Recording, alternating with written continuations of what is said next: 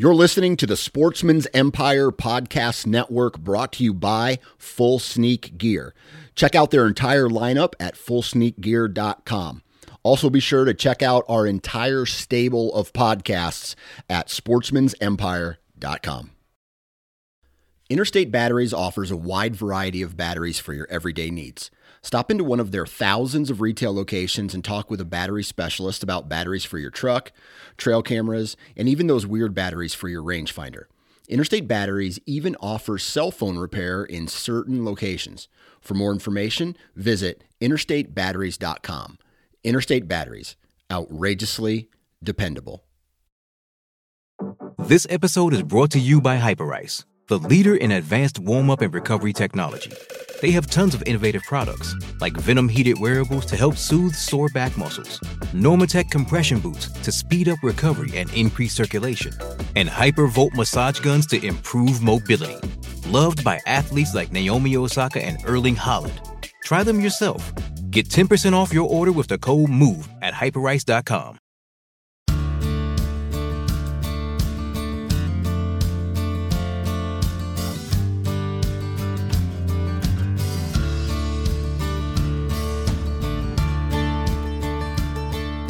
Hey everybody, welcome back to another episode of the Pennsylvania Woodsman Podcast. I'm your host Mitchell Shirk, and as you can probably tell, I'm kind of losing my voice this week. We were dealing with kids getting sick. We had week one, our oldest, the 3-year-old, he got some kind of crazy infection, and he was sick and miserable for almost a week. 5 days of a fever and coughing and sore throat, and had to get some antibiotics and, started feeling better. About the time he wrapped up with that, then the 1-year-old was sick, and we were dealing with him being sick and pushing teeth and everything else.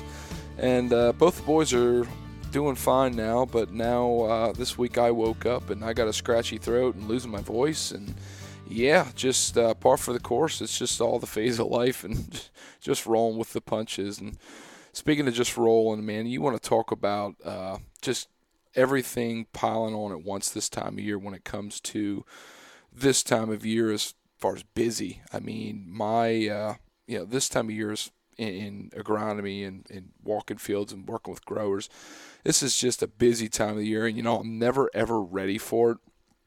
And then it gets here and it comes and hits you like a freight train. And just covering lots of ground, driving, putting lots of miles on, and having tons and tons of calls.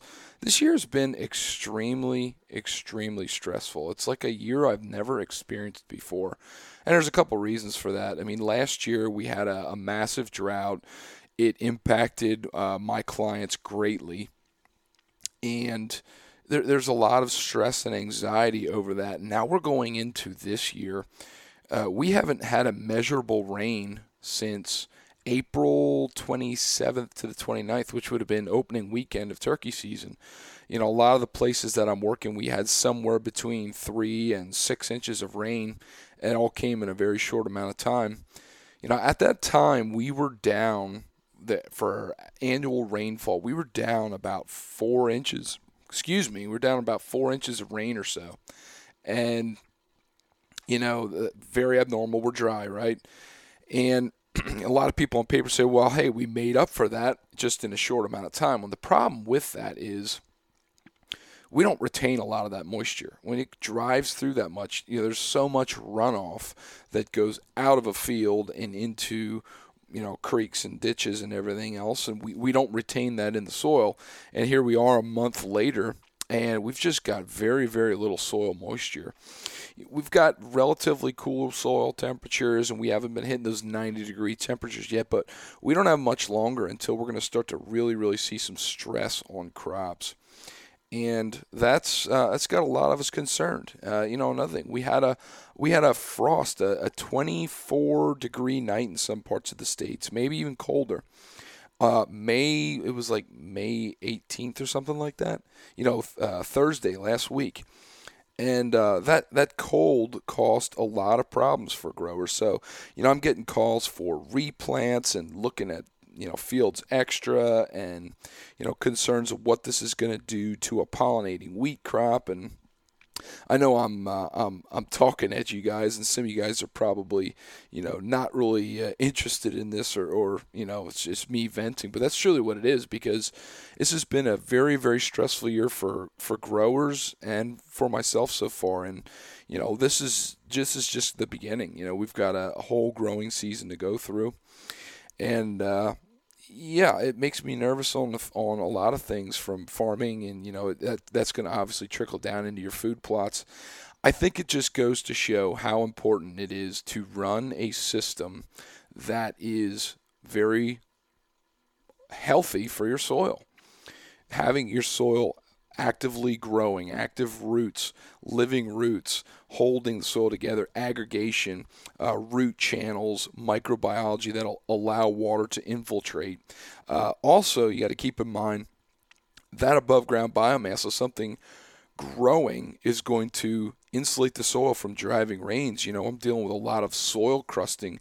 The water hits the ground so fast, and it basically seals the ground off when the rain stops and we start to get some sunshine on it. So just, adverse soil conditions. But, anybody who is doing things, following things like the concept that they have at Vitalized Seed, and running a system of microbiology that's going to recycle nutrients, always have something growing, always have the soil covered. Stuff like that is going to have a much better buffer against these adverse extreme conditions. So, yeah, it's just been crazy. But we're rolling, and coming off of turkey season, I got one more fun episode kind of wrapping up the turkey season plan for you guys, and I'm hoping you enjoy that one. But before we get to that one this week, we are going back in the archives a little bit. So I did an episode with a fellow host from Sportsman's Empire Podcast Network. He's a guy that's had a podcast for a long time, and he's also got a fantastic YouTube channel, and I encourage you guys to check him out. And I'm talking about Parker McDonald from Southern Ground Hunting.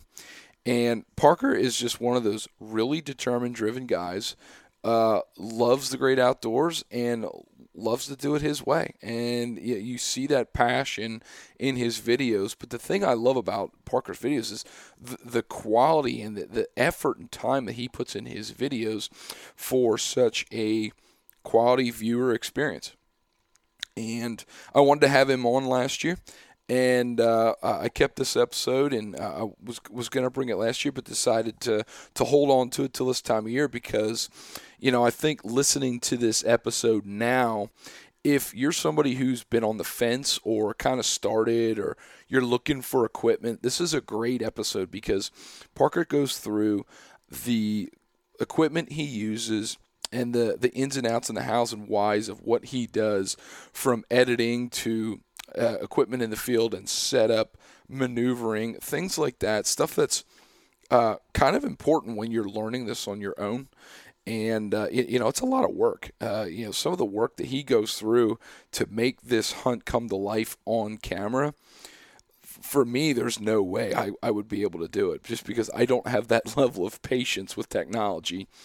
And I just, for me personally, right now at this point in my life, I don't have the value for doing that on my own hunts. Now, I'm thankful for people like Parker that do it with theirs, and it's entertaining. It's one of those things I love to watch when I'm trying to escape, the reality of life and watch some hunting, because we love hunting, right?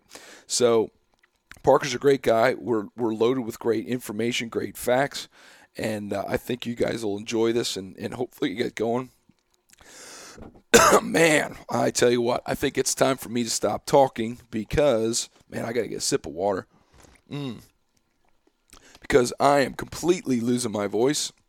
And maybe better that we're doing an episode that I recorded a few months ago, because I don't sound this raspy. Before we get to this episode real quick, I just want to give a shout out to our partners. And I got to start off with Radix, guys. Radix is a company that just has quality in mind. If you're on social media, Instagram, follow Radix Hunting. They post a lot of great pictures from their trail cameras. And the reason I bring that up is because their quality of their images, to me, sets the bar for everything else. I think they've got great quality images, and they're a great quality camera. They're easy to use, and they've got everything you would want at an affordable price in a camera. They really do, from their Gen 600s up to their M-Core cell cameras. Really hard to beat, in my opinion.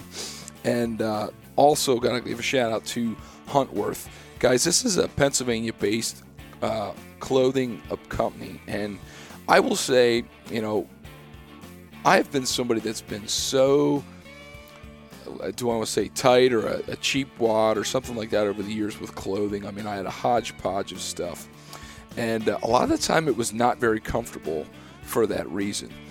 And this year in turkey season, I ran their Elkins midweight clothing.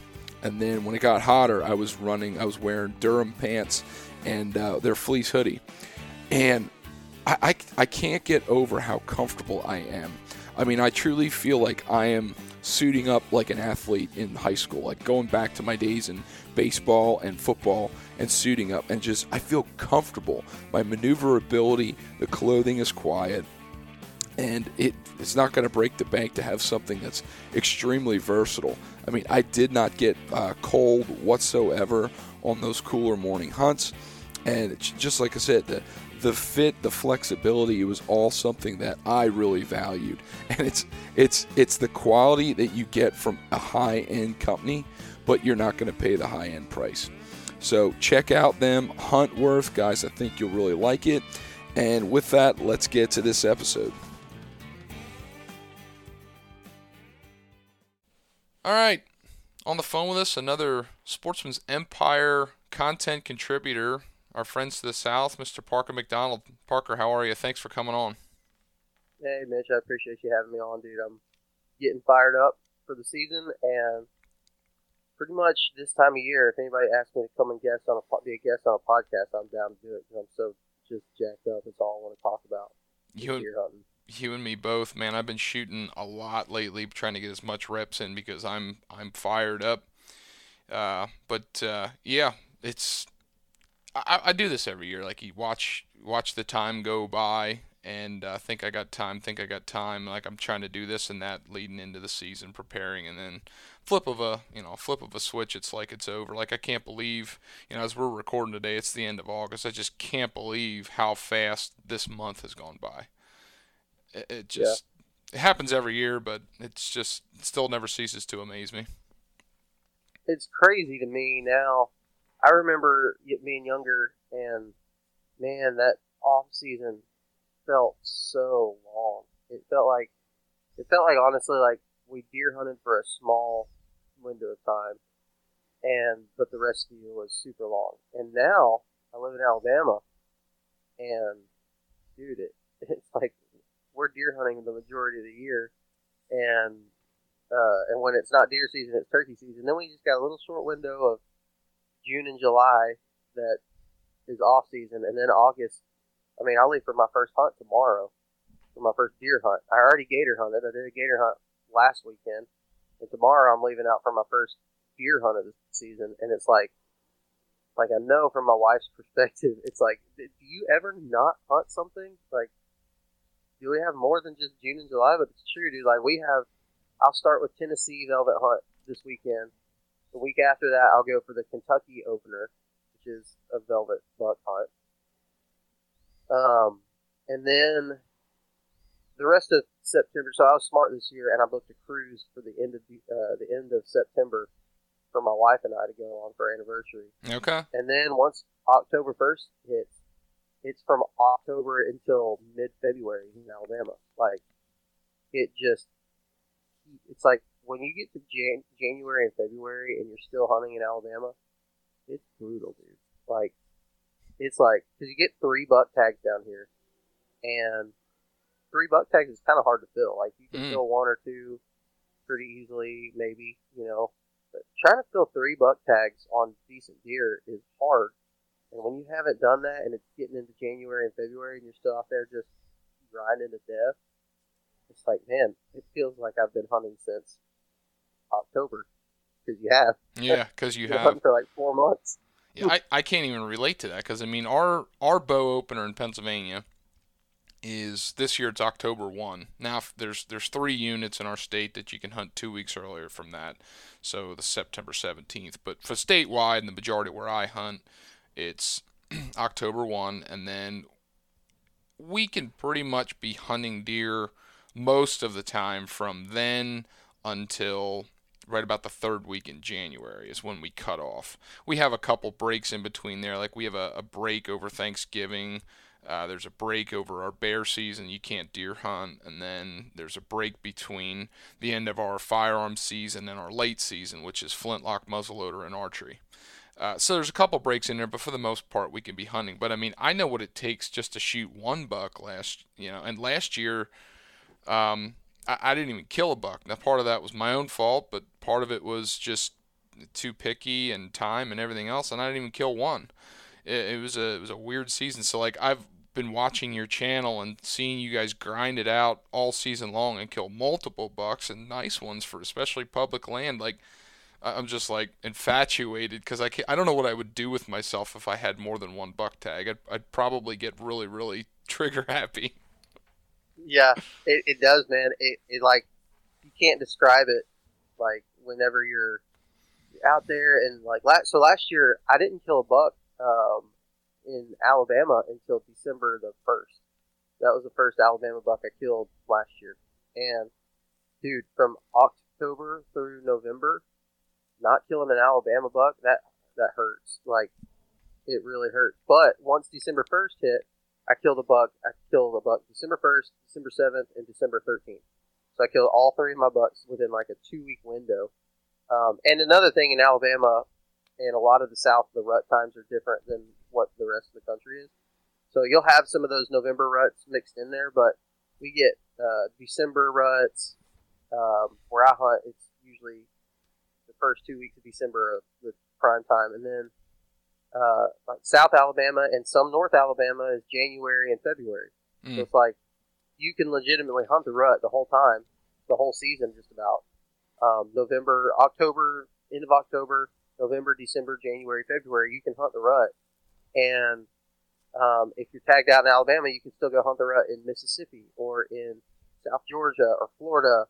Like, you've got all kinds of opportunities to be able to do it. But back to what you said about like that first 1 and 2 buck tags, knowing that you still have another one, you're just like, I mean, if I think it's halfway decent, I'm going to shoot it. You know what I mean? Absolutely. It's not over yet. You know, you're like, and some people aren't like that. Some people really legitimately are like, you know, I'm going to make sure it's mature. I'm going to make sure it's 130 inches or whatever. But for me, if I see a buck, when I've got 3 buck tags and I see a deer that's like, yeah, that looks all right, I'll shoot it, you know, especially for 1 and 2. 3, I can tend to be a little more picky with. Like last year, I ended up shooting a buck for my 3rd buck tag he wasn't that big, honestly, antler-wise, but body-wise and age-wise, he was old, a really mature deer, and probably had, I mean, honestly, he's pushing 100 inches. And when I walked up to him, I was kind of disappointed. I was like, man, my season's over. That sucks. And I was like, you know what? That's a mature deer. And this is Alabama. Like, it's also this thing, like, we don't see just a ton of bucks from a tree. Like, all through October and November, I saw a spike and a 6-point here in Alabama. That was it. That was all the bucks I saw. I killed like 6 does, but I didn't see hardly any bucks because the acorn crop was so heavy last year. Like, the bucks were not moving much because there's acorns. Literally every inch of the woods was covered up in acorns. So they weren't moving around much. They weren't going into the persimmons, and they weren't coming out of those thickets. You know, as long as they had acorns close by, they were going to just stay there. And so, you know, it's not like that. There's a lot of opportunity as far as tags go. The bag limits are very liberal, but the deer hunting is tough. It really is. And so, shooting 100-inch deer, I'd be, man, I would have to be at a completely different level of being a deer hunter to let a 110-inch deer pass here, because I don't see them a lot. It's not like I'm going to see them every day throughout the rut.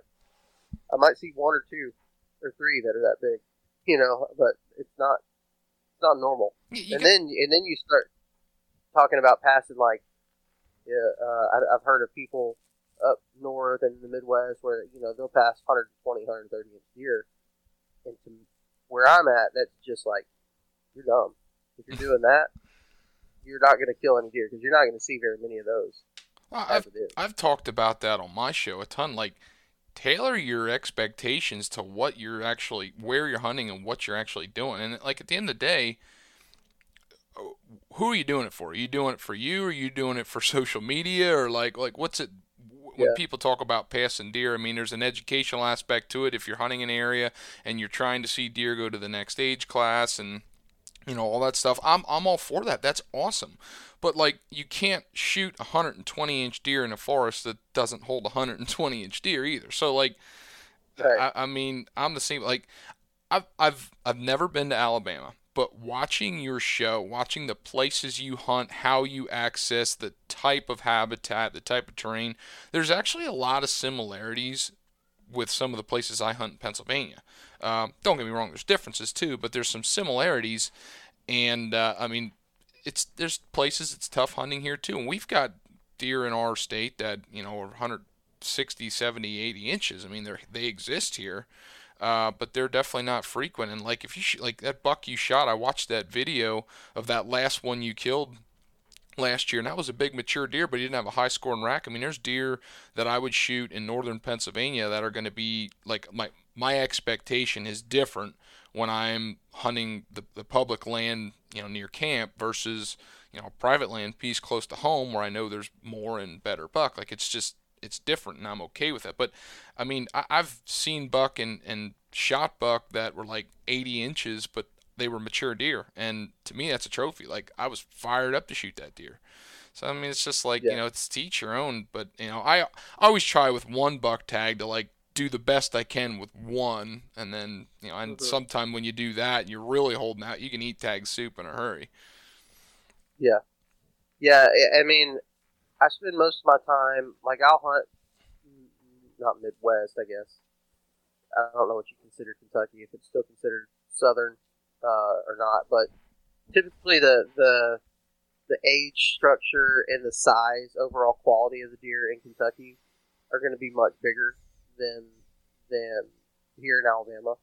I go to Kentucky once or twice a season, 1 or 2 weeks a season, and I'll probably have encounters with 130 to 150 inch deer. Like, I cannot tell you the last time.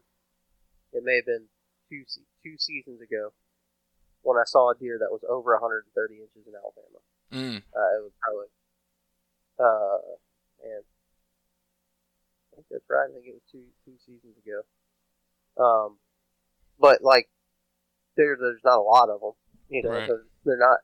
You may not see one all year long. You may not even have an encounter with one all year long. But like, it's the same thing with Florida. If I see a guy in Florida who is consistently killing, let's just say I think their book deer is 90 inches or 100 inches to be like a registry buck in Florida. So that's a substantial deer. Mm-hmm. When I see guys that are killing 60, 70, 80 inch deer on public every single year in Florida, I feel like I have found some of the best deer hunters in the country. Because if they're doing that in a state like Florida every single year, put them in a Midwestern state for a few days, and they're probably coming out with a matured buck. Like, they are some of the best hunters in the country. And I do feel that way about, like, the South in general. You find a guy from Louisiana, Mississippi, Alabama, Georgia, Tennessee, maybe Tennessee, but South Carolina, and Florida, like those guys who are killing, consistently killing good bucks, man, I think the South is literally full of some of the best hunters in the nation. And that's not to downplay anybody else. You know, the guys that are up there in PA. I know a lot of great hunters that hunt Pennsylvania, and a lot of great hunters that hunt in states like Oklahoma and Missouri. Like, they're good, solid hunters. But the guys down here in our conditions, where we live, if they're consistently figuring it out, then they're smart, they're effective, and they know how to adapt.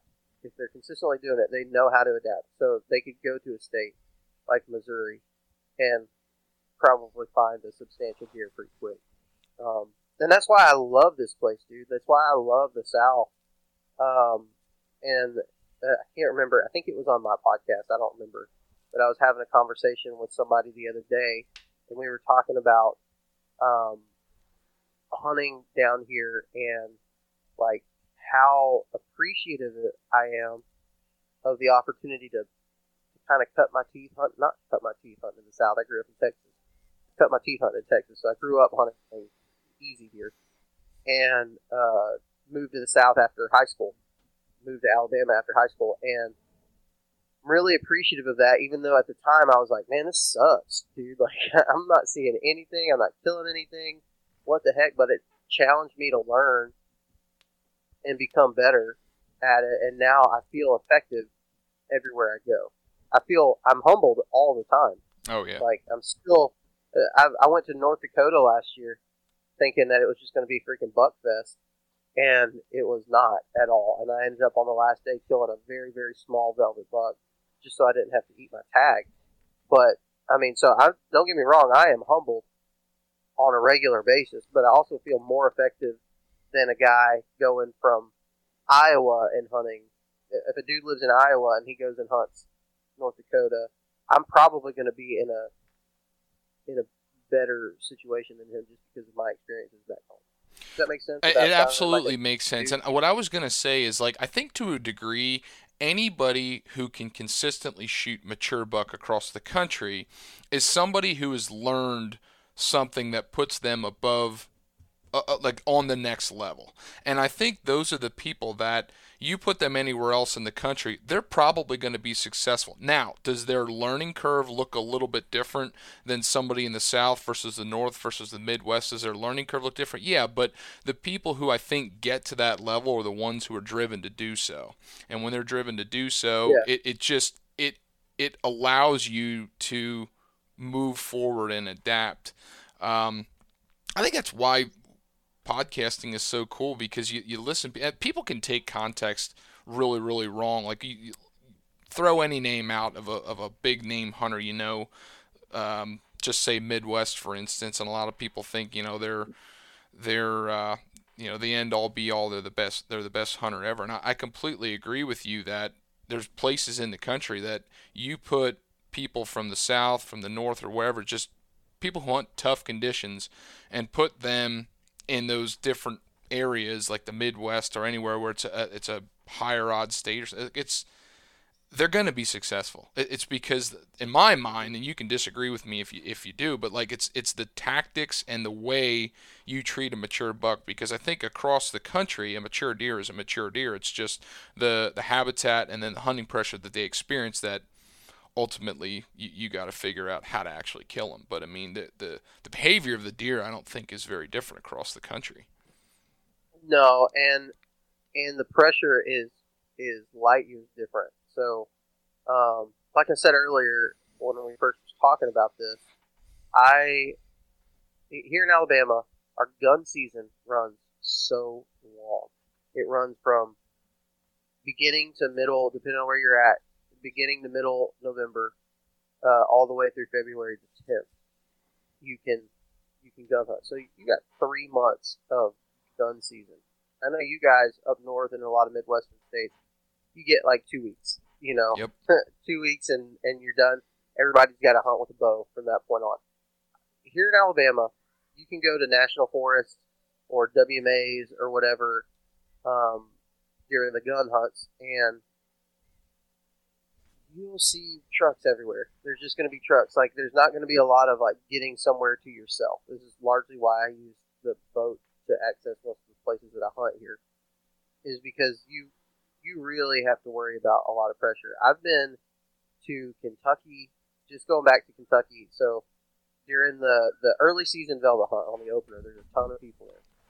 During the first week of November, there's a pretty decent amount of people there.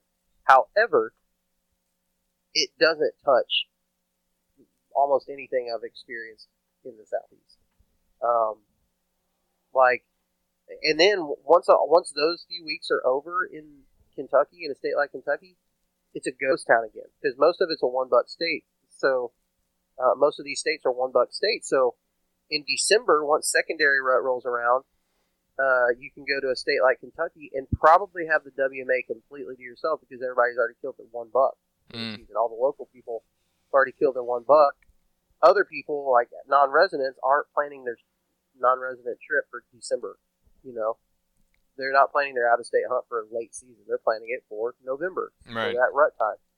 And so, like, I've been to these places where it's literally like, I hunted one place in December.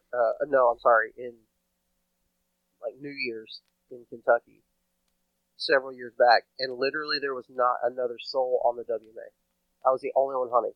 You're talking about a place where during the opening week, there were people from Indiana, Ohio, Georgia, Louisiana, Alabama, Tennessee. Like, there were people from all over the country in this one place, and you go there December and January, and it's a ghost town.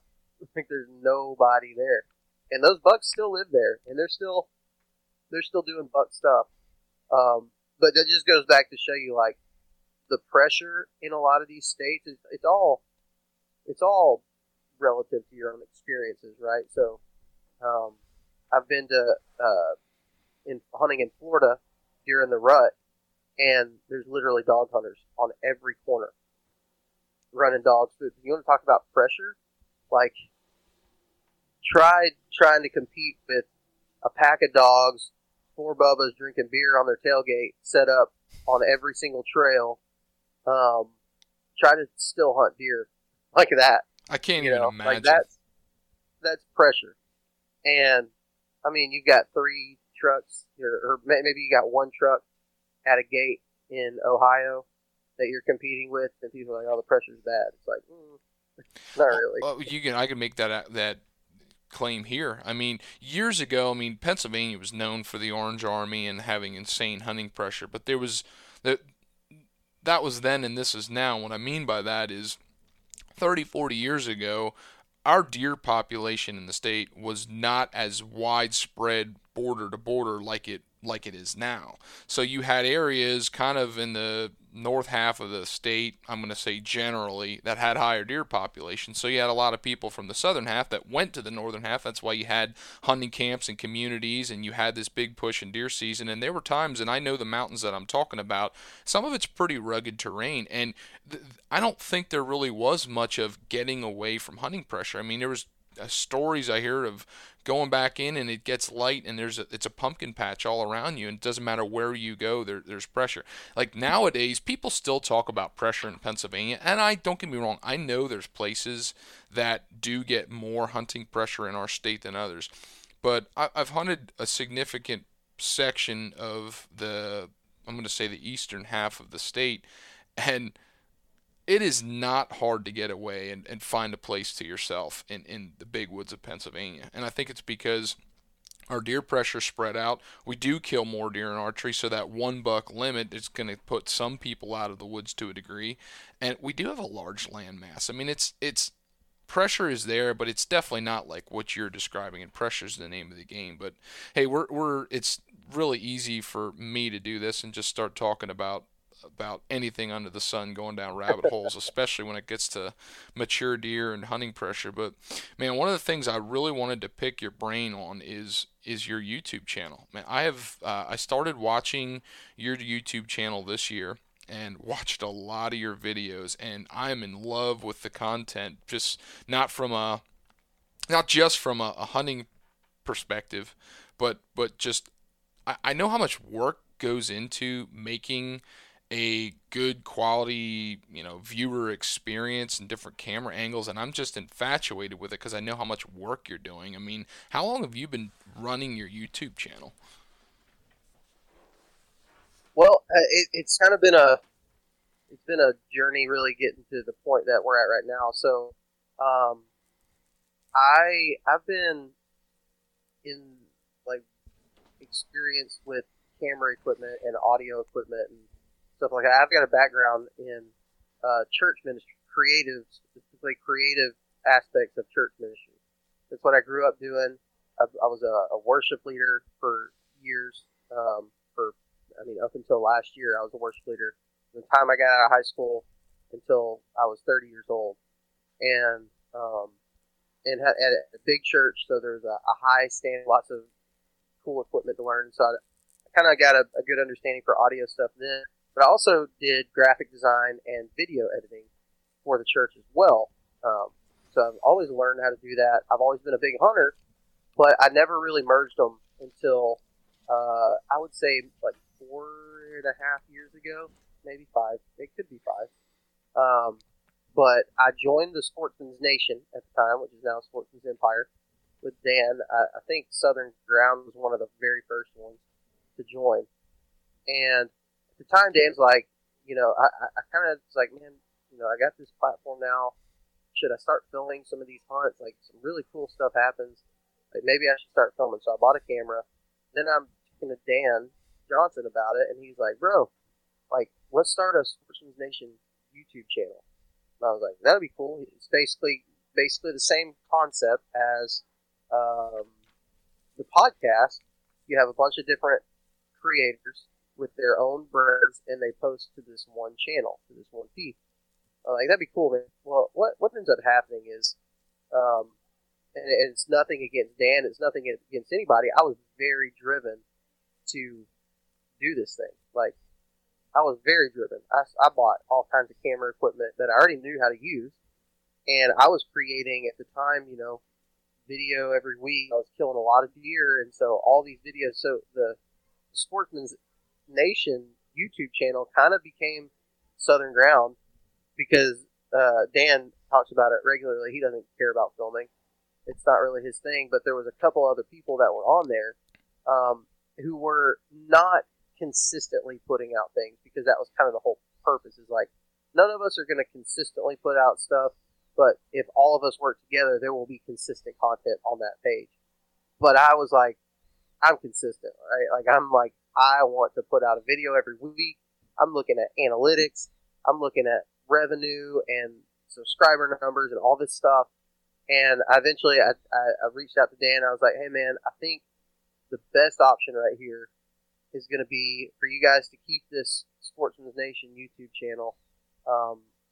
And I'm going to start my own channel. I just kind of feel like most of the people it was really confusing. It was a confusing thing. It's like, is Sportsman's Nation Parker? Is it Southern Ground? Mm-hmm. Is that Southern Ground's channel? Because I was just putting out videos, a lot of different videos.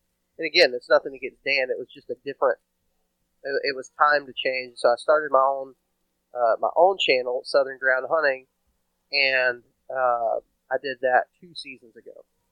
And just started kind of putting some of the older videos on there. And then through the last 2 seasons, obviously, keeping my stuff consistent on there. And then this year, added another guy named Matthew Reeves, who has been a co-host on the podcast. And he's been the Southern Pursuit channel on YouTube.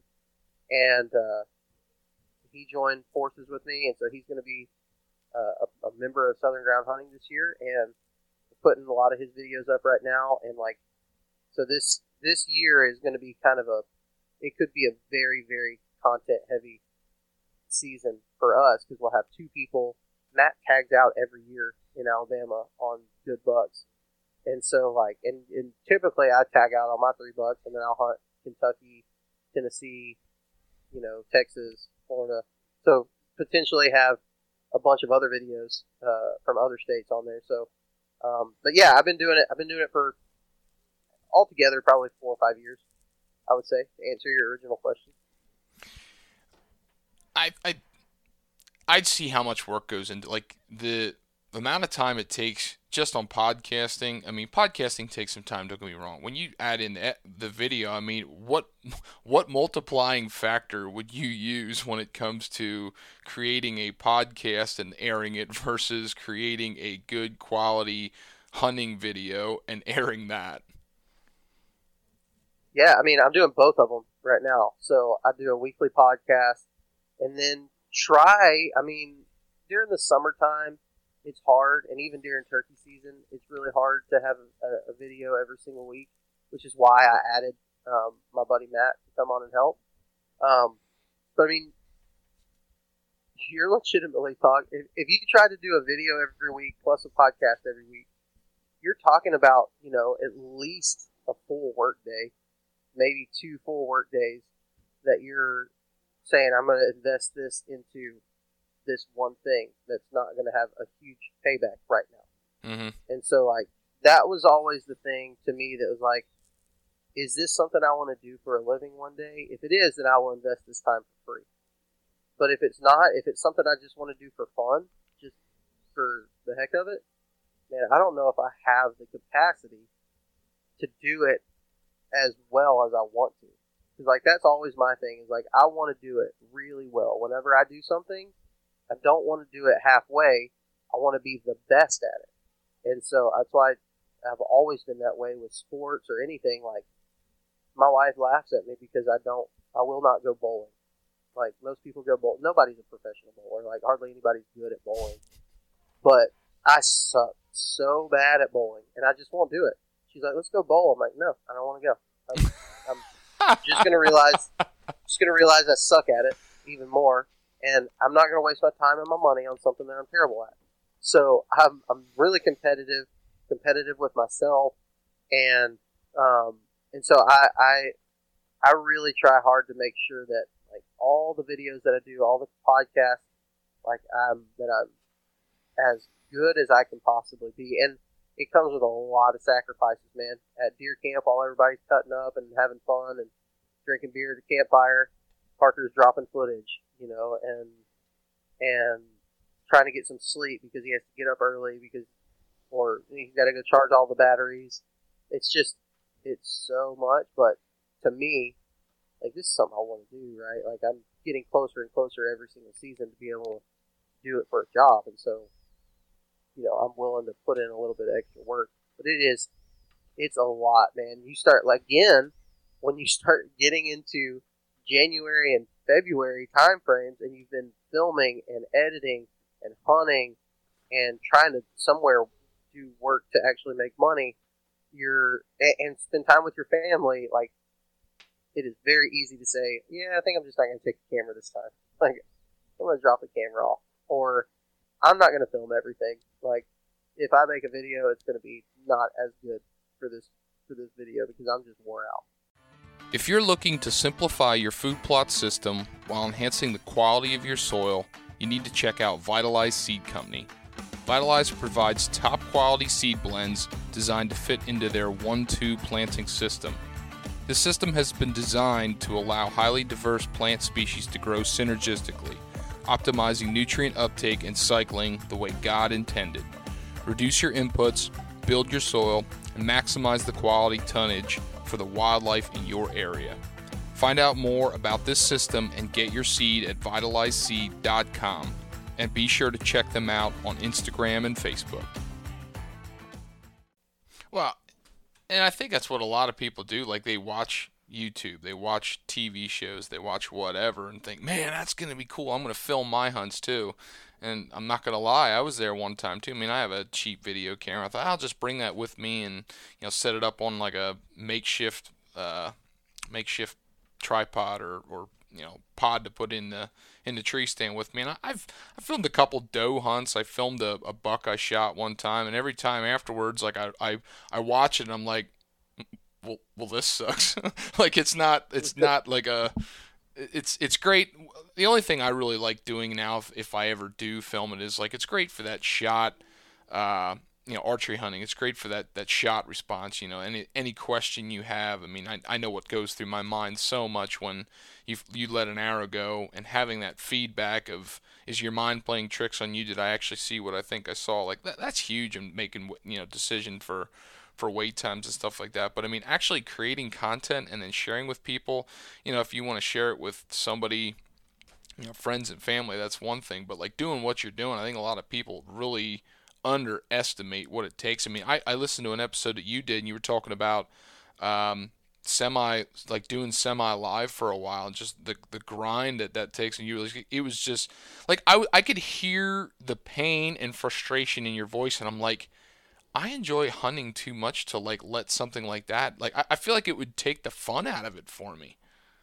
It absolutely does, man. Like that specific time. So it was this time 4 or 5 years ago. It was my very first season of I'm gonna do this thing, man. Like I'm gonna film, and it's gonna be awesome. Like I was so fired up. I bought all this really nice stuff to use, and I knew how to use it. Like it wasn't foreign to me because I've been using camera stuff for my whole life at the church, and so I was really excited. I knew I was going to be able to create something great, and I kicked it off early season September opener in Kentucky, and I was like, we're going to do this thing. I'm going to put out a video every single day of this hunt. Like I'm going to film all day. I'm going to come home. I'm going to edit it together, or come back to the cabin and edit it together and upload it to YouTube that day. I'm going to do that every single day for this hunt.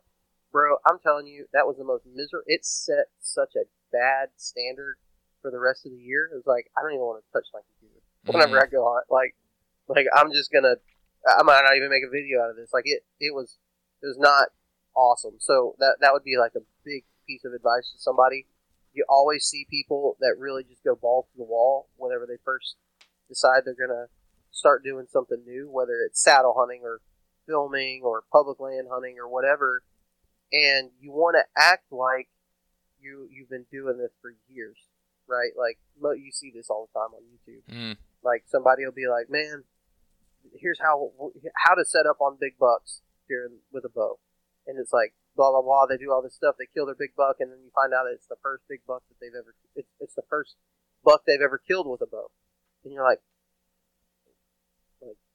people don't like that. They don't respond well to that kind of stuff. Like, make sure that you have a system in place, and that's not the first time that you have done that thing, right? Otherwise, you're going to be frustrated. There's a million YouTube channels out there of a group of guys that got really fired up, really inspired by watching another creator, and went all out, and they have one video of one deer.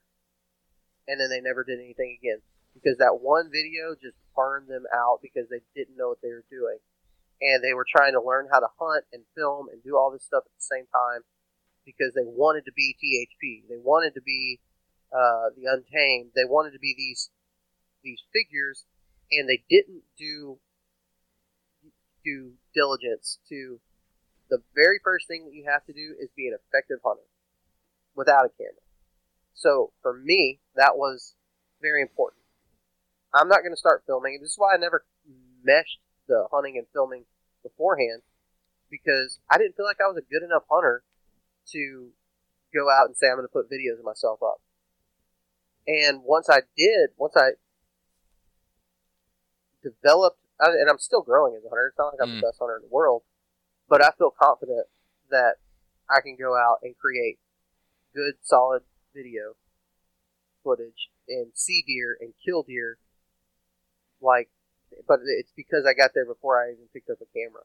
And so that's the number one thing, going into that first season of filming in Kentucky. I realized even being an experienced person with a camera and with video editing and all that stuff, it still burned me hard. Not to the point where I quit, but I think for most people, they have all these ideas of how it's going to be, and I say just start slow, kill a lot of deer, learn how to kill deer, a lot of them. That's and I do it every year. I kick off the season usually. Man, in Alabama, the first 4 does that walk out in front of me are in trouble because I'm going to kill them. Like, I'm going to shoot at them. They're going to get a shot, and it's going to help me practice my filming. It's going to help me practice my shot execution. It's going to help me practice my storytelling through that whole hunt. Like, that's a big thing that people don't think about. They think, oh yeah, I could film a deer when I kill it. No, dude, you have to start telling a story when you wake up in the morning. You have to start telling the story. You have to start filming things. You have to set up a pretend story that it hasn't even happened yet, because at the end of the day, you're still so dependent on the deer actually doing something, and following the script of your story that you're trying to write. And like 99% of the time, they don't. So you wake up every single morning, get out of your truck, and you're filming, and you're setting this foundation for a great story, and then it doesn't happen. And so then the next day, you wake up, you get out of your truck, you start telling the same story, you start walking in, you start filming B-roll, and it doesn't happen again. And then the next day, you're like, okay, I got to tell the story again. So you're setting it all up, and you're walking out of your truck, and you're filming all this stuff that you will literally never use, but the one time that it actually works out. Like, whenever it's probably going to be 30, you're going to do it 30 times before it ever actually works out. But whenever it does finally work out, if you stayed consistent and you stayed hungry, maybe is the right word, for that story, that video will turn out to be absolutely amazing, because you did it. And all these guys that you see on YouTube, all the THP guys, the Hushin guys, Untamed, Catman, whoever, they're setting up these stories every single day, and you're not seeing it. All you're seeing is the 1 or 3 times that it actually worked out. But I promise you, they've done it every single day, and they've deleted a ton of footage just because it didn't work out that day. But they stayed with it, and that's why people like their videos. I think that's why people like the videos that I put out, is because, like, dude, there's so many gigabytes of footage that are thrown in my trash and deleted forever because nothing happened. Like, I tried to set up the storyline. I've got so many cool shots that I took of me in my kayak and, like, B-roll stuff, like, really cool stuff that absolutely never got used because nothing happened that day. So, I think that, like, if I could give a piece of advice to anybody as far as making good YouTube videos, and you can tell the guys who aren't doing this, because they'll have a YouTube video that's like, it cuts on when they see the deer, and they're like, oh man, couldn't get a shot on it. Then they shoot a deer, and then the video's over. They're like, you gave up. Probably your first 5 times doing that this season was probably pretty good, and if you would have killed a buck one of those times, it would have been great. But you stopped. You stopped filming. You stopped telling the story. You stopped really working hard to make sure that when it does happen, it's good. And I had a buddy that was trying to film, and every day he would send me footage, and I'm like, dude, keep doing that. If you'll keep doing that, then eventually that just becomes part of your hunt. Like, it just becomes, like, kind of natural. I talk to the camera when I'm hunting. Mm-hmm. I take weird, goofy shots when I'm in my boat. Like, it's just a part of it to me. It's no longer like this huge task that I have to get done. It's just how I do it. And so now that that's the case, it almost doesn't feel like as much work as it used to back in the day. But man, I'm telling you, like, it's not for the faint of heart. No, if you find people that are doing it, that are sticking with it, especially if you find people that are sticking with it and continue doing it when they're not killing a lot of deer and they're not being able to produce a lot, like, dude, those people are impressive, man. Like, if I went through a whole season and didn't kill anything, but I worked as hard as I do for filming, like, couldn't imagine trying to do that. Yeah, and I've been there. Like, it's got to be. It's like anything. Like, if you want something to stick, you've got to develop a habit that it becomes natural. I mean, I think about, like, what I've done this year to just try to prepare for my season, get in better shape and feel better and do like this, like those daily lifestyle habits. Like, I had to be deliberate in the things I did on a daily basis to, like, lose weight, be in better shape, all this stuff. So, I mean, you equate that to deer hunting and, filming.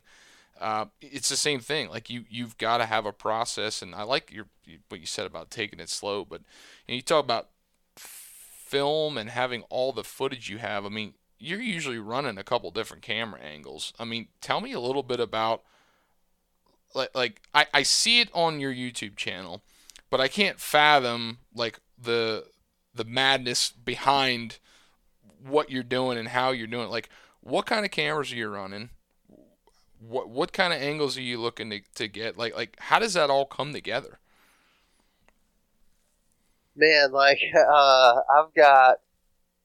So I'll show you three of my main cameras. So this little guy right here is called the Insta360. I know people are going to be listening to this and not viewing it, but this is the Insta360 camera, and quite possibly one of the most valuable cameras I've ever purchased. It's just a little action camera, 360 degrees. It's got a lens on both sides that it stitches the image together. So you basically get a giant sphere. So a lot of the really cool shots that you see in my videos, like that, like spin or have a really cool effect, it's just with this Insta360 camera. And Genesis 3D Printing made this little contraption, this little mount that you can put on your gear strap if you're a saddle hunter. You put it on your gear strap, and you can actually screw this selfie stick. You screw it to this little bolt that's on this mount, and it comes out on my left side and basically overlooks everything. It's like right here and overlooks everything. And I set it to I hook it up to a battery, an external battery, and put it on looping mode, and it runs the entire course of the hunt. So whenever something exciting happens, I'll stop recording and have that clip, and then I'll start recording immediately after. This next camera that I have is the Sony ZV-1, and it's just like a little point-and-shoot camera, like a vlogger camera type thing. And I'm actually going to use this a lot for bow season this year because it's got a pretty good zoom. It's like 24 to 70 lens. It's not interchangeable. It's a mirrorless camera, so it takes really good footage, takes high frame rate footage, and it's going to be perfect for bow hunting. And I can also, it's small enough, it's a tiny camera that I can put in my pocket if I want to, but I'll use it on a clip that'll strap onto my backpack so that I have a camera right there readily available at all times. While I'm walking in, while I'm boating in, while I'm doing everything, I have a camera that's outside of my pack and ready to roll. And then my last one, my main camera, is the Sony A7 III. And this one, of course, it has interchangeable lenses. I use a 18 to 107 power zoom lens for most of my hunting. And like I'll use it this weekend in Tennessee for those longer shots. And so you're at any given time. Plus that doesn't even count like the phone that you have in your pocket that takes pretty high quality footage. If I'm in a situation where I'm hiking in and scouting and I don't have a camera right there with me, my phone is a perfectly good option to, if I see a scrape or find a patch of persimmons or something like that, something that I can just quickly take a video of. And this is as good as any GoPro that you could find. Plus you can zoom with it. But then you do have, of course, you have GoPros. Like I've got a GoPro Hero Session that I'll attach to my bow with a little mount that I got from a fella. If I can find it. I don't know where it's at. Oh, here it is. So this is like a little stabilizer for my bow. I'll screw that into where the stabilizer goes, and it's got a GoPro mount on the end of it. So you got those. And I got flipping Tacticams, and I mean, there's so much stuff, and you start talking about all the different cards that you're having to drop footage from, all the batteries you've got to charge. I mean, dude, I've got a dang one pocket on my backpack that is completely dedicated to batteries, right? And like, because any one of those cameras go out, then it could affect the batteries run out. It could affect the quality of the hunt that you're going to get to show.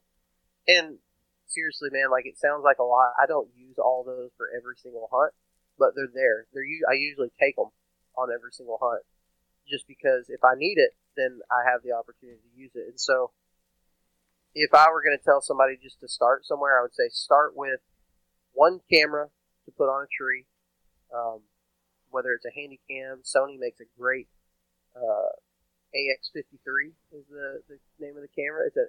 It's arguably one of the best self-film hunter cameras that exist, especially for a beginner. It takes great footage. It's got good zoom.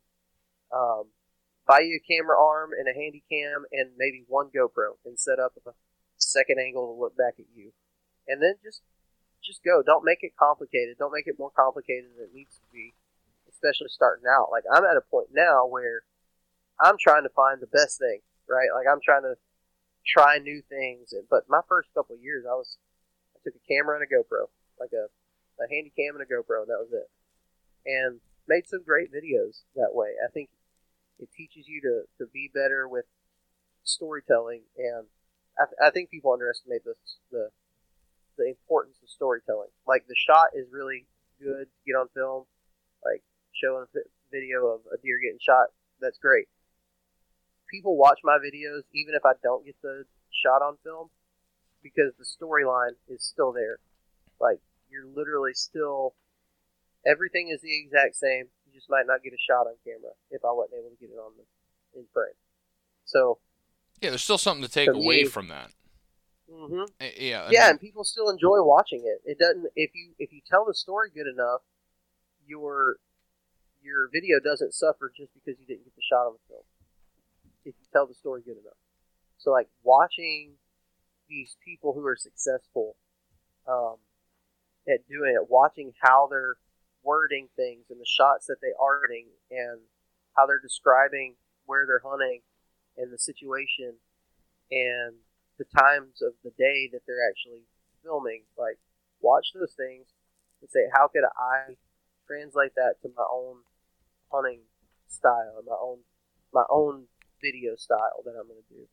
And man, that's helped me a lot, just watching how these people tell the storyline, and not even with hunting necessarily. Like, you can do that with all kinds of, like, look at a movie. Any movie has like a conflict resolution. It has a climax in there somewhere. It has comic relief in it. It'll have some intense moments. Like, watch how these directors set up Hollywood movies and try to do your own version of that. Like, show the problems that happen. Show the conflict that you're going through. Like, man, I can't flip and hit a deer to save my life right now. Tanner Edenfield is a great example of this. Like, he does a really good job of showing the conflict on his YouTube channel, Have Bow Will Travel. And when he shows those things, it makes him appear vulnerable. It makes him appear like there's a weakness in his system, and no man, especially macho deer hunting men, want to do that. They want to act like they're the freaking best at everything. Mm-hmm. But the reality is people like watching somebody experience a conflict, but also come up with a solution to the problem.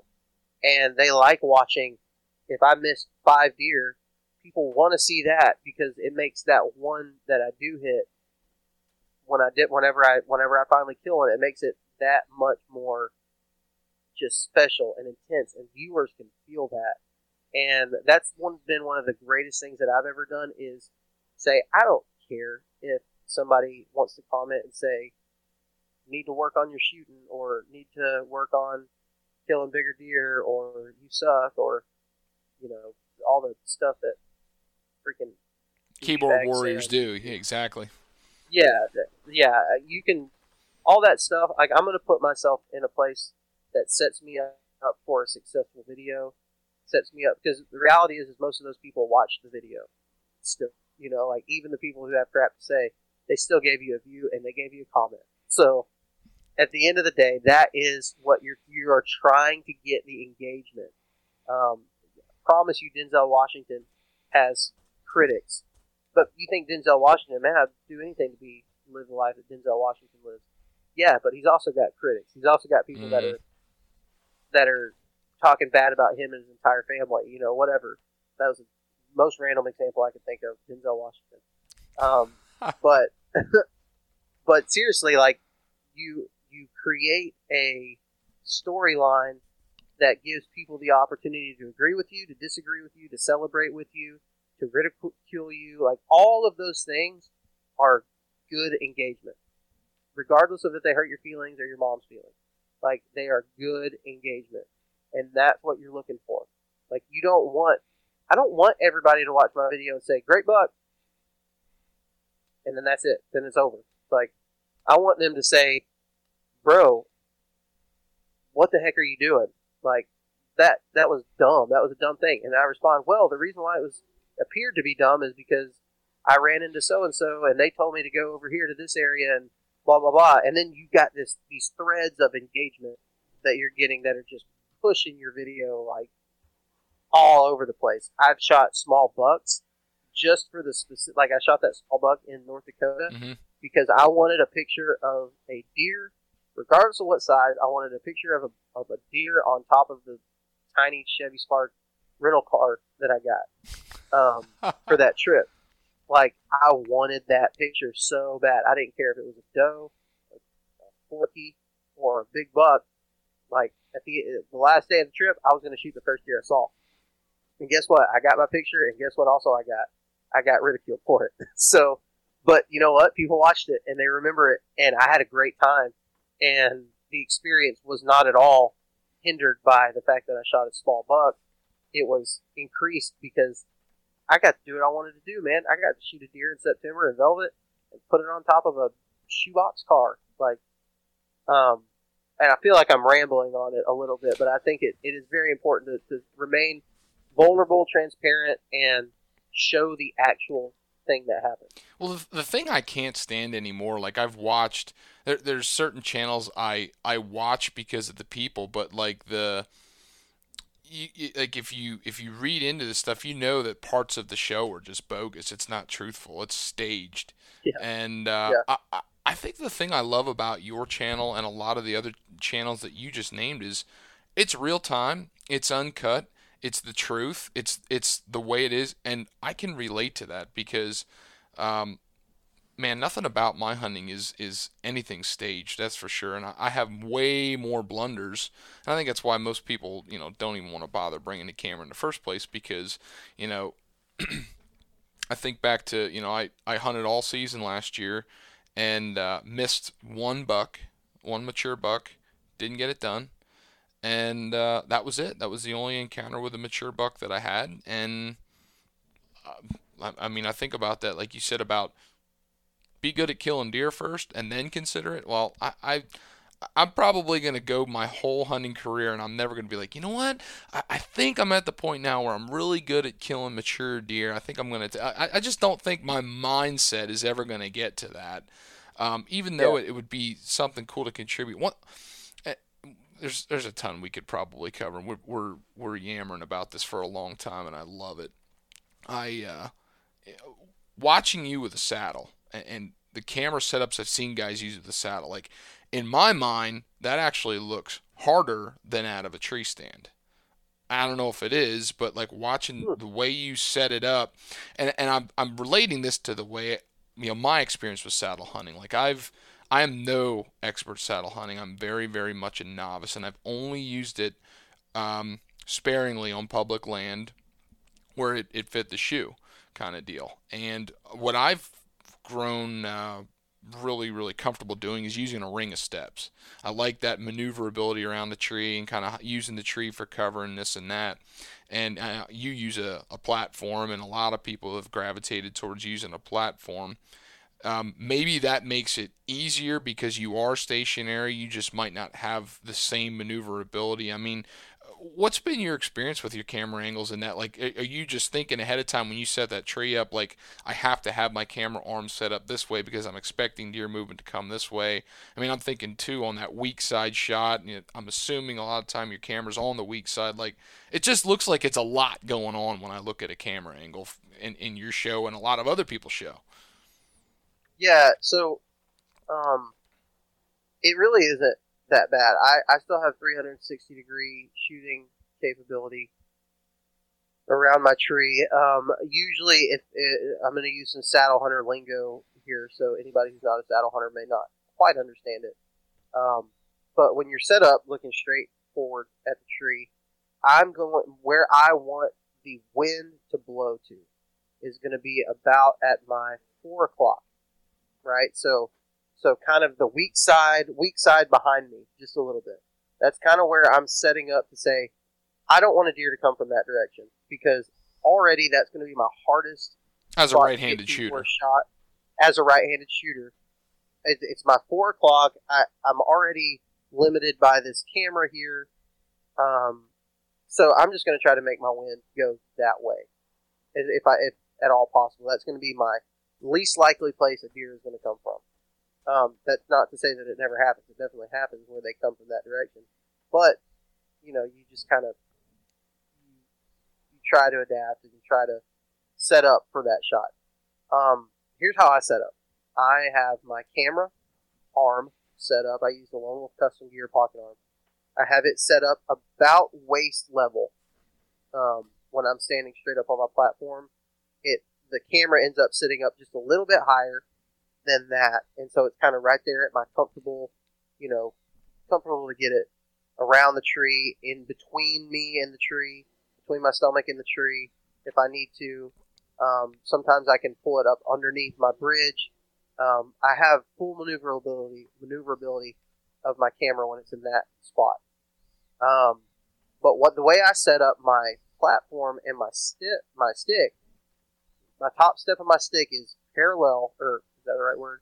It's even with the platform. So if I have my platform coming out, you're going to see it a little bit different. If it's coming out of the tree, I'll put the stick on the left side, even with the top of the platform.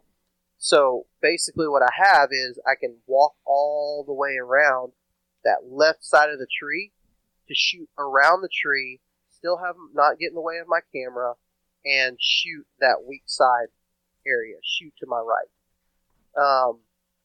And that's pretty much how I always set it up. If it's a skinny tree, then I may not do it that way on a skinny tree because I can just kind of push off of my platform and shoot around the tree. But most of the time, I'm going to have that top step of the top stick, even with my platform, so I can walk around the tree.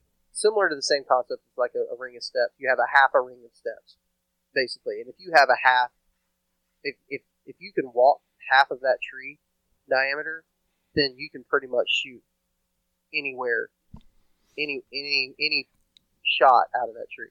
So that's kind of how I'm always setting it up. I've never had any issue filming out of a saddle. I have had issues filming out of a tree stand. Okay. I shot a deer in Kentucky last year on my buddy's lease. So, long story, I missed a giant buck on public. I shot a good one on public the day before and didn't recover it. And so I was kind of in a bad place. My buddy's like, hey, go hunt my lease. It'll be easy. You can find a spot. Ended up shooting a buck on that lease, and I was in one of his tree stands trying to set up my dang camera and do everything. And, like, dude, it was a cluster. It was terrible because I wasn't used to it. So that goes to my next point of, like, if you will set up a system, if you will figure out your system for filming, regardless of what you're using, it might be a tree stand, might be a saddle, whatever. If you're hunting on the ground, find the system and work it to death. Like, figure out how it works the best way, get the best bang for your buck, I guess. With your filming system, there's easy. If I film from a tree stand 100% of the time, I would probably say, yeah, man, filming from a tree stand is easy. Saddle hunting is where it gets hard at because that's just that's what I'm. Right. That's what you've grown accustomed learn how to do it. Yeah, you just learn how to do it. Like and you said about creating a system. As I was listening to you go through with all your different cameras, your camera angles, your batteries, this and that, like, I have a heck of a time throughout certain parts of the season. Like, as the seasons are changing, the temperatures are changing, like, I might be packing different clothing, I might have a walk. Like, finding a system just with my hunting gear in the first place, like, that's a chore in and of itself for me. So, like, you add in the camera side of things, like, in order to be efficient with that. The last question I really had, and you don't need to go too long on this one, but, I mean, where would you get anybody started on editing? Because that is Huge. I mean, that's the biggest part of it. And there's a lot of people that would point a camera and shoot and not have a clue what they're doing with it afterwards. And like, that's probably where a lot of the people get lost in the weeds. Yeah, editing is I don't enjoy it. You know what I mean? Like, it's one of those things. Like, every once in a while, I'll have a video like the gator hunt that I just did. That was a fun edit. Like, I was literally excited about editing that video. A lot of times, especially self-film hunts, you're having to really work hard in the edit process to make sure it flows right, and because you're filming, you're the cameraman and the hunter and the subject of the whole thing, so it can be hard work to make it um, good.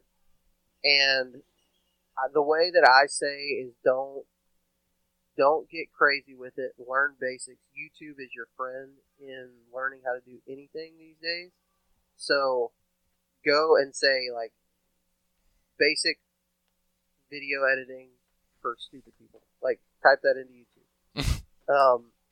And somebody has come up with something to show you how to get started on editing, whether it's in iMovie or Adobe Premiere or Adobe Rush or, Final Cut, whatever. There's something there for you. So I would say do that. Don't get carried away. Just make simple things. I think watch channels like Catman Outdoors.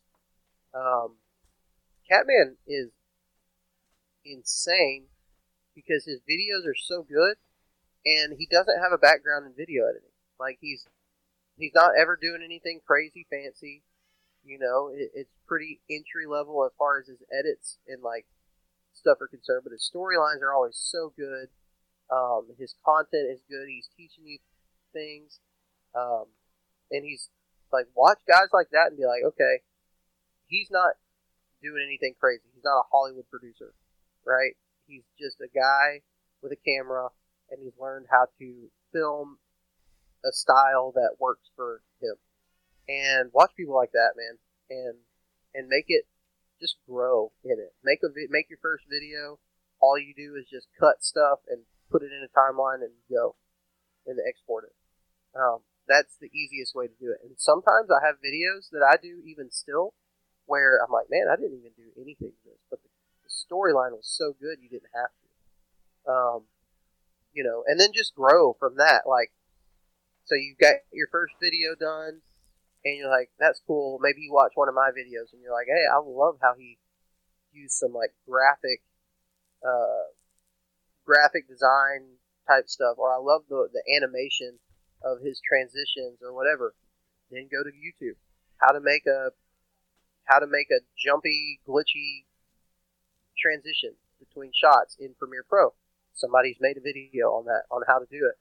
And that's how I learned, man. I was just gradually learning. I learned basic stuff, was proud of it. Then I decided I wanted to learn how to do something a little bit different. So I would Google how to do that, figure it out, do that for a while.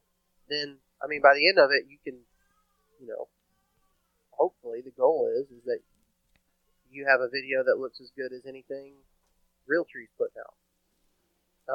And most of those people, they learned on their own. I know a lot of guys in the filming world of hunting, and most of them don't have a formal education in it. They just taught themselves. They just kind of had an eye for it. They knew what they wanted, and they knew how to put it into words, and they would write it down in Google, and Google would teach them. Yeah. How to do it. School of Hard Knocks. Yeah, Mm-hmm. it's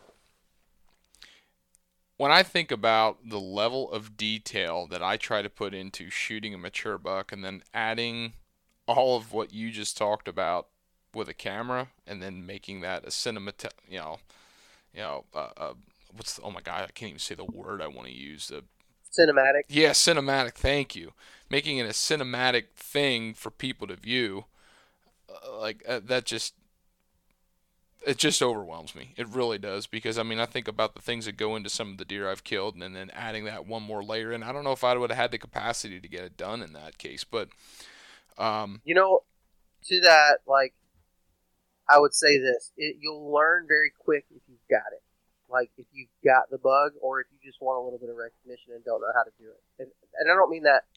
I don't mean that like negatively. Mm-hmm. Like every kid that loves deer hunting watches these guys on YouTube, and they're like, I want to do that. You know, who doesn't want to be a movie star? Who doesn't want to be a professional athlete?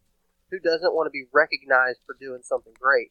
We all do, but some people just haven't found that thing yet. So like some people are gonna listen to this podcast, they're gonna go buy a camera, and they're gonna be like, crap, I hate every part of this. And if that's you, then don't do it. You know, like just don't do it. Maybe if you want to build a brand, maybe start a podcast, see if that's the thing, or start a t-shirt company, make some cool designs for a t-shirt, or you know, whatever. Like there's all kinds. There's guys out there right now who are not doing anything in the digital space, but everybody knows their name in the hunting world, because they're just good deer hunters. Maybe that's who you want to be. You know, be the guy that is a guest on every podcast, or like whatever. Don't do it if it's not fun. Like for me, it is actually fun. I have frustrating moments, and there's an amount of work that goes into it that maybe I don't always like, but man, the payoff is amazing. I love watching that final edit of the video and uploading it to YouTube and watching what people say about it. Like, it is so much fun for me, to where like, man, if I shoot, I haven't shot a deer that I just didn't film anything on in a long time. But I don't think the experience would be the same for me if I didn't have a camera. Like, I really, really value being able to go back and watch the videos. Like, my dad, he hunts with me every year, and I'm pretty excited about it this year because we're going to get to hunt together a little bit more. But the first couple times that we shot a deer together, one of us killed a deer, and I started filming hunts. Man, Dad was like, this is stupid. Can we just go back to camp already? My God, do you have to get that last video clip? Do you have to get that drone shot of the deer in the boat? Like, he was getting so frustrated a couple times because, like, for him, it doesn't, like, he loves watching the videos and stuff, but for me, like, that's such a big part of it. I'm going to spend 2 hours after I kill a buck. Guarantee I'm going to spend 2 hours in the woods getting cool shots. Like, it's just going to happen. I'm going to sit down. I'm going to take good shots. I'm going to take my time. I've got till dark. You know, like, and if I've got till dark, then I might use up all that time. As long as I get home at a decent hour today, like, I'm going to use up all that time. And because that shot is so valuable to me. But whereas, you know, when I go with it, pretty much, it's not just my dad, pretty much anyone else that doesn't film, they're like, can we just go? Can we leave? No, we got to make this thing good. I see there's so much value in it for me. I go back every season and watch all my videos again, especially the ones with me and my dad. I know one day, whenever he's dead and gone, I'm going to really find a whole lot of value in being able to watch those hunts together. And that's important to me. Like, the views are cool, and you know, I want to do this one day for a living, and that's all good and grand, but man, the whole experience of being able to go back and relive it is unmatched for me. I love it. And I think I'm going to wrap my final thought up on the whole thing in this general sense that you got to do what you want to do because you want to do it, and don't be doing it for anybody else. You're filming hunts. In a way, you're filming for people, but you're doing it because it's what you want to do. You're not. Nobody's forcing you to do this kind of deal. You know, I think about that in any aspect of hunting. Like I just got responded to an email about an episode that Josh Raley from Wisconsin Sportsman and I just did. We were talking about managing your priorities in life in conjunction with all your hunting, your passion of hunting. And, you know, Josh and I, and, you know, you're the same way. Like, we're all, I try to live, God, family, friends, and put my priorities first. And then somewhere down the line is hunting, and it's easy to say. It doesn't always get well executed, but I responded to this guy. He was appreciating that episode, and I just said, I said there are times when I sit back and I just think, man, I want to be like the biggest badass bow hunter, getting it done, all this and that, and push this content. But at the end of the day, the truth and the reality is, it's not me. It's just not going to be. I'm going to do the best that I can with my ability and what my passion is, and I'm going to, especially with this podcast, I want to do the best I can with our show. But at the end of the day, whatever that looks like for you, and you could go down any rabbit hole you wanted, from the type of deer you shoot, the type of equipment you shoot, where you hunt, how you hunt. It's just do you and have fun with it. Yeah, go out and have fun. And I think that's why, my videos resonate with people. I think that's anybody who you see who's doing well in the video space. You can obviously tell that they're enjoying it. Like, people, that stuff's contagious through those videos. People experience it the way you do. If all you're doing is sitting there being pissed off at yourself, or being mad, or you're not having a good time, people are going to tell that, and you're not going to do very well in that space, and it's going to translate. So, go out and have fun. That's the number one thing to do, is go out and enjoy the time that you get to spend. And if that's with a camera, then great. And if it's not, and you figure that out, it's not bad. It's not wrong. Everybody doesn't have to be a content creator. Some of us just can go out and enjoy it, and that's okay too. You betcha.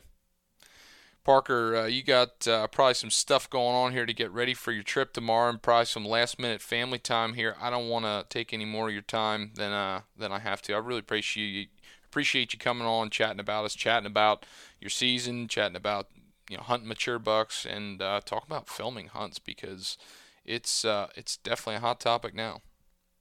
Yeah, absolutely, man. Well, I appreciate you having me on, and yeah, I've got a like I said, that first deer hunt of the season coming up this week. I'm leaving tomorrow, and it's going to be rough. 90-degree temperatures, sunny the whole time, mosquitoes, ticks. But I get to use a rifle for this hunt, which is kind of cool. Really? I get to use a rifle for this hunt, this August velvet hunt in certain zones of Tennessee, the CWD areas. You can use a rifle on the hunt. So, it's a cool opportunity. I have a buddy a couple years ago, one of the co-hosts on the show actually killed a 164-inch buck on public land the opening day of the velvet hunt. So it's anything is possible on this hunt. You legit have a chance of being able to kill a world-class whitetail. More than likely you're not. More than likely you're not going to see anything because it's hot and stupid and miserable. But there's a good, if you see a buck, there's a good chance it could be a good one before they're really pressured. So I've got a lot to get ready. I'm trying to figure out if I'm on a saddle hunt or ground hunt or anything like that. I got to get all my camping stuff done. But that's exciting. I am pumped up to see those videos, because they'll be good. The thing you brought up when you talked about heat, mosquitoes, and everything else. The one reason I could probably never be a really, really good hunter, especially in the South, is I cannot stand snakes. Yeah, they're real out here. I hunted North Dakota last year, and they were like, "Yeah, we don't have snakes." It's like, what? So I can just walk through this tall grass and not have to watch my step? It's out here, dude. It's I've never been bit by a snake or anything like that, but they're there. You just gotta be careful. Yeah. Well, good deal. Hey, good luck, and can't wait to see you get it done. So good luck this season. I appreciate it. Thank you.